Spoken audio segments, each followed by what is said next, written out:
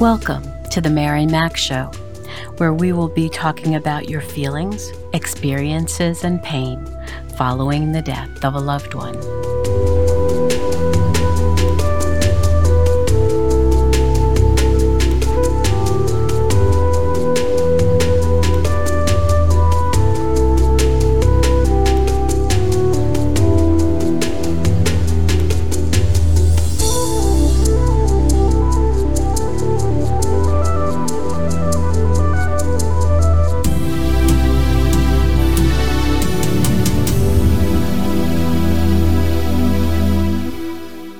So I want to thank you so much, Dory, for spending some time with me today.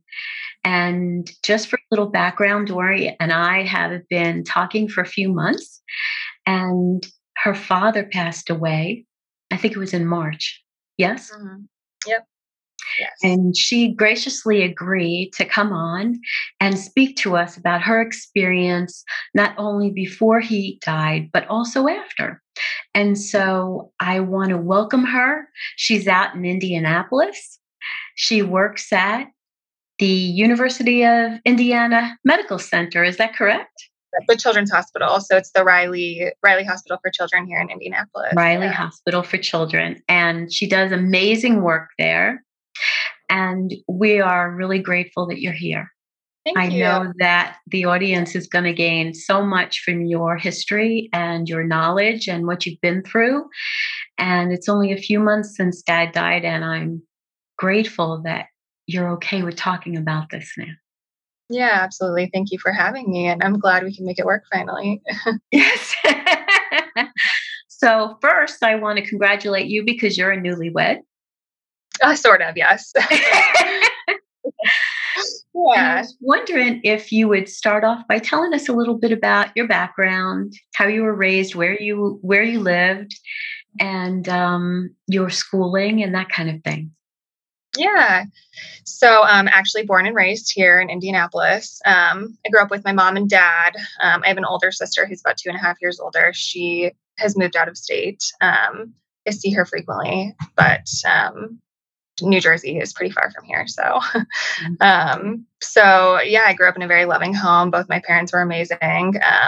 They divorced at the end of my high school, but remained very amicable and friends throughout everything, which was awesome. Sure. I went to IU in Bloomington, Indiana for my undergrad, where I studied psychology, and then went to my master's program in downtown Indianapolis for social work. Pretty much from there, I went right into my position as a pediatric social worker here in the emergency department at Riley, where I've been ever since. So it's been about 4 years here. That's a very specialized area, isn't it? It is. Yes, it's very specialized. You get lots of different types of things, but it definitely keeps you on your toes. And how long have you been at that hospital?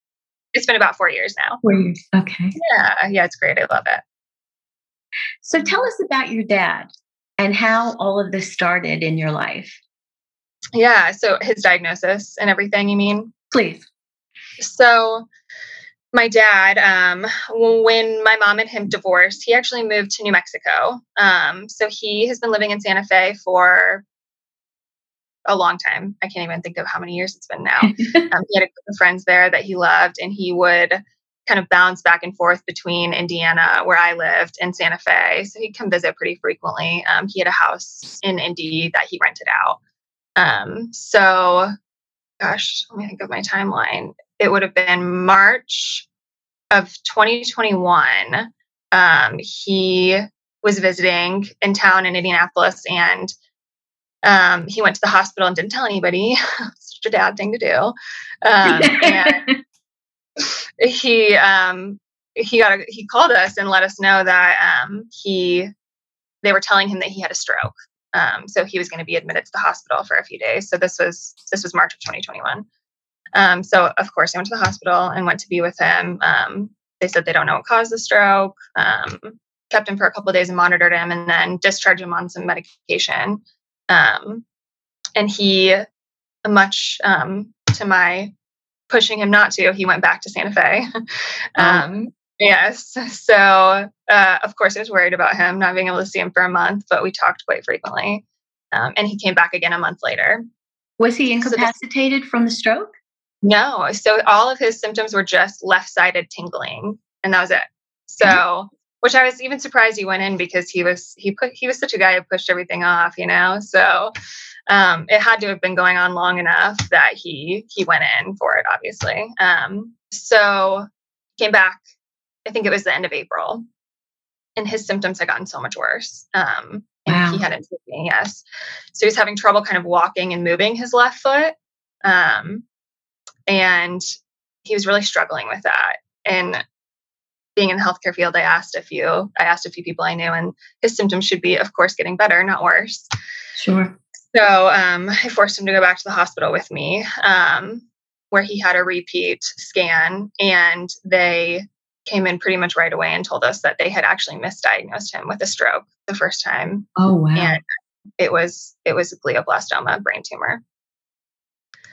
So that kind of started our very long journey, from, the moment they told us in that ER room to kind of moving forward from there. So he had his biopsy about a week later, and his tumor was inoperable. Okay. So where it was in his brain, it was too deep to do anything. They said it would actually cause more deficits than help trying to remove it, which it actually, even just the biopsy, that small needle, caused a lot of deficits for him. So he went into the biopsy being able to fully walk, and he left with pretty much all of left-sided paralysis. Whoa! Wow. So he never walked again after that, unfortunately, which kind of just really added some, it just made everything so much more difficult, because of course, this incurable type of diagnosis, now you can't walk for the rest of your life either. So yeah, it was really rough. So from there, my sister, my mom, and I just really kind of rallied around him and moved him to his house in Indiana, to spend the rest of his life there, and care for him. My mom is a flight attendant, and they still aren't together. She was coming back to help him out of the kindness of her heart, because she's an awesome person. I know, it's great. And then my sister, she kind of started making her schedule from New Jersey. She thankfully could work from home, which was helpful. Yeah. So we all just kind of made a schedule to take care of him the best we could. So my mom and I kind of split half the month, and my sister came in when she could as well, to be there and care for him. Just, immediately we knew we wanted to keep him in the house, and not go into a facility, partially because COVID was going on, but also because he wanted to be in the home. Mm-hmm. We wanted to make whatever the rest of his time was going to be the best possible, because he deserved that. So that was our goal. It was obviously a very rough and tumultuous journey at times, but it was, we were able to keep him in the home and care for him the best that we could. So yeah. Wow. That's amazing. Yeah. Thank you. Mm-hmm. So would you tell me, in the process of this time when he was home, did you speak about death and dying with him? Did he have fear? Did you have fear? And was it verbalized among you and your sister and mom too? Yeah, absolutely. I still don't know if he he was in denial throughout most of the 9 months from diagnosis to death. But I also think part of it was, I mean, he had a brain tumor, so it was hard for him to process things. So I think it was a mixture of denial and having a brain tumor that made it difficult to have conversations like that with him. Mhm. We were definitely able to. It just wasn't as easy as it could have been in another scenario, you know? Yes. So, my family, my mom and sister and I had lots of conversations about it.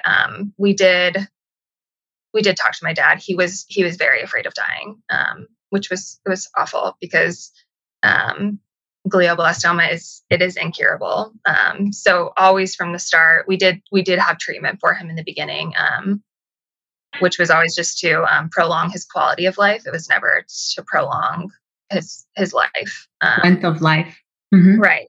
So he it always added a little bit of difficulty because he always thought that he could get better from it.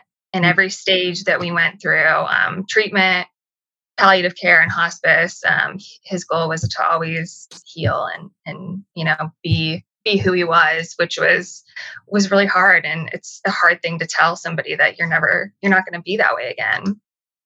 So Did you there was were you the one who basically told him, "Dad, this is incurable," or was it your mom or sister? yeah. It was me. I think my mom and sister had some conversations with him too, but being in the healthcare field, I think that kind of just fell more on me and being a social worker. Uh-huh. um, and I did want to be there for him. I never, I never right out told him that, in a mean way that this was going to kill him. But Sure. I did want to have conversations with him about what he wanted and like moving forward with his care. So I did, yes, we approached it with him. It's He was never a man of many words. He liked writing a lot more than he liked to speak. So it was really hard for him to have those conversations. But when he opened up, then it was great to be able to process with him and talk with him. So I'm glad that I was able to. But yeah, there was some difficulty with that because of his diagnosis. Wow. Okay. So tell me about the emotional and physical toll this took on everybody, especially you. Yeah, yeah, it was a lot. I mean, we never questioned doing it right away. All three of us signed up um, for however long it was going to be. We were going to make this experience the best experience for him possible and give him the best end of life experience that we could. But that was by far not an easy thing to do. It really truly was probably the hardest 9 months of my life, and my mom and sisters. We really we really put our lives on hold to do that for him, and I would do it again. But it absolutely was. It took a toll on every aspect of our lives. I'm married. My sister's married as well, so we didn't see our husbands often. They were amazing and very supportive of us. I had just recently bought a house, and I barely was there because I was with my dad most of the time, Mhm. um, caring for him. And I really I was either working or I was at my dad's house, kind of working and taking care of him. So there was never really any downtime. There was never, it's hard to, I mean, you can't have anybody tell you how this is going to go. The doctors can say there's a prognosis or how long they think it's going to last and how long, he could have to survive, but they truly, I mean, they can't give you a number. So it's hard to predict. It's hard to predict how it was going to go is what I'm trying to say, I guess.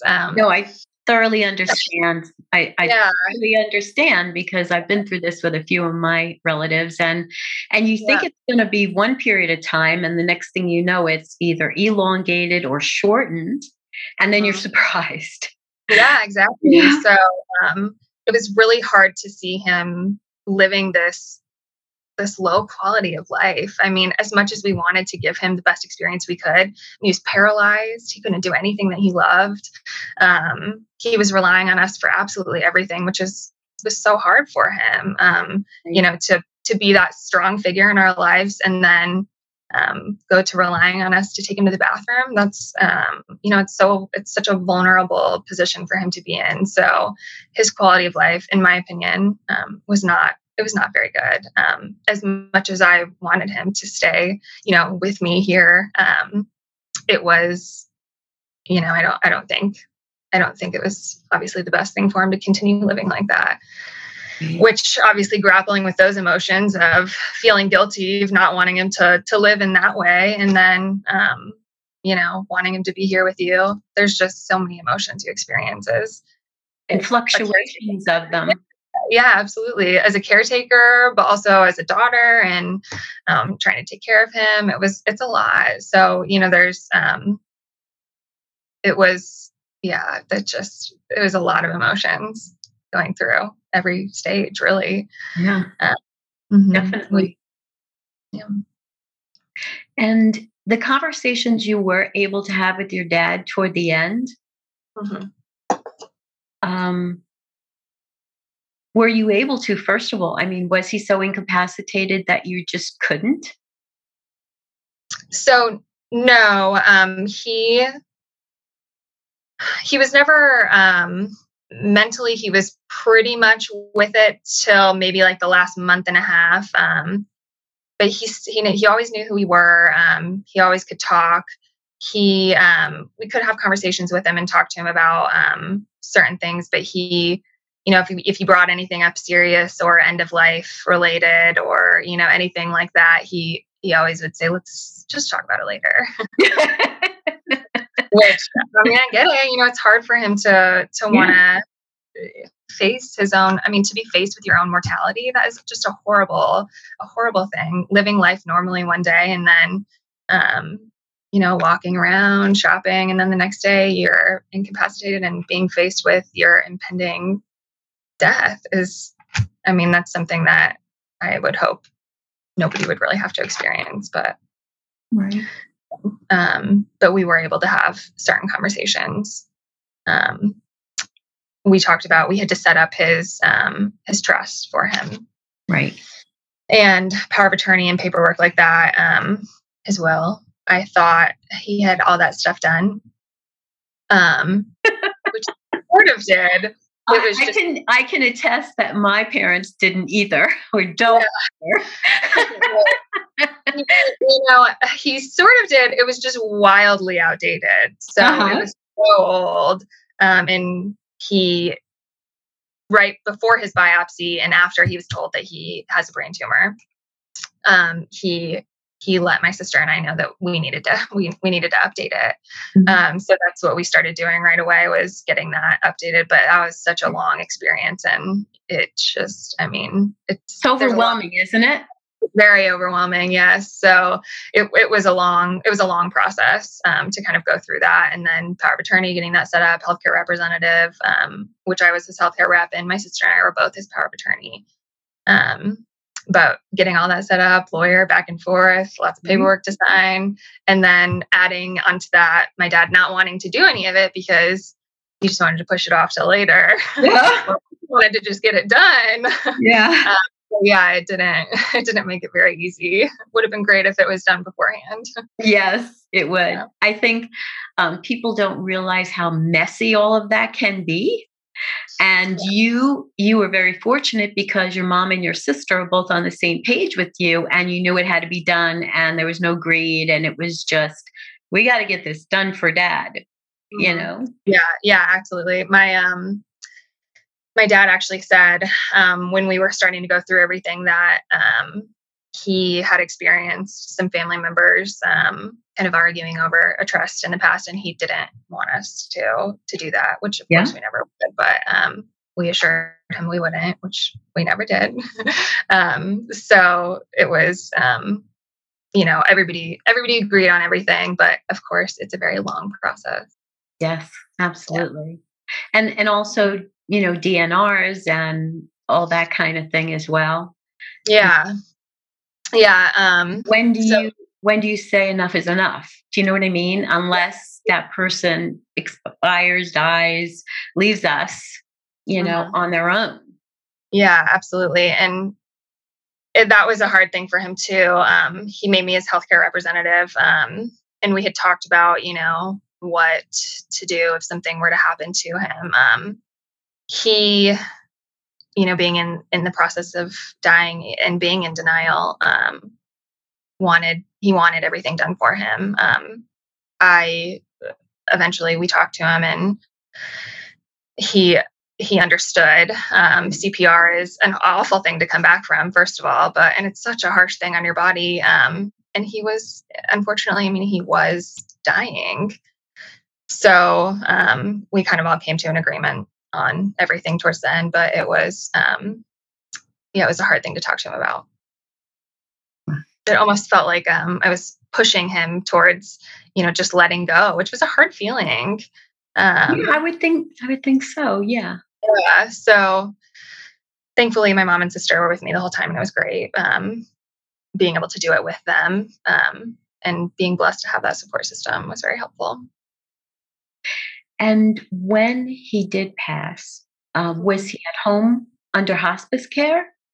He was, yeah. So it was 9 months diagnosis to death, about 9 months. About 5 of those months, he was in treatment. So I put him in palliative care right away because I know how Right. amazing palliative care can be. Mhm. Working in the healthcare field, they're awesome. So I wanted him to be in that right away. And the program we chose transitions him to hospice when it was time. Mhm. So he stayed in the home the whole time. He did eventually pass in the home. Yes. I'm sorry. 5 months he was having treatment. Yes. Chemo, radiation we went through, and then hospice came in and said that it was probably time to transition him. Which again, that was a hard conversation with my dad. I mean, he knows what hospice is, and he kind of felt like that was giving up. But chemo's so hard on the body, and it just wasn't doing anything for him anymore. So we did make the decision to put him into hospice, and about 4 more months he lived, and he died in the home after a very long seizure.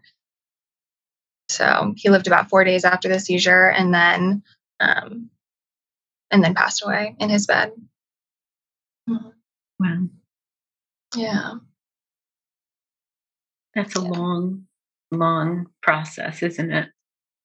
It was a very long journey. Yes, I'm thankful that we were able to keep him in the home, and thankful that we had such a great support system to be able to help us through that. Because it was not easy. It really was not easy in any aspect.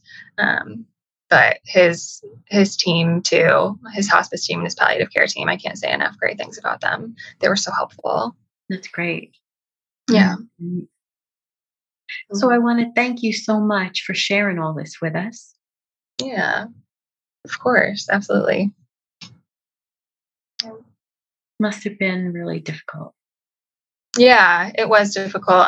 But like I said, thankfully, I really was blessed to have a good support system, um, which I know not everybody is able to have that. And I truly could not, I would not have been able to do this experience. We would not have been able to keep him in the home if we didn't have such a good support system and the means to do it. I mean, that was important because insurance barely covers some of the most important aspects of his care. Yes, absolutely. Yeah, so we were very blessed to be able to do that and give him the best experience possible. Thank you so much, Dory. Yeah, absolutely. So grateful that we were able to chat, and I think this will really help a lot of people to better Yeah, understand that process. I hope so. Thank you.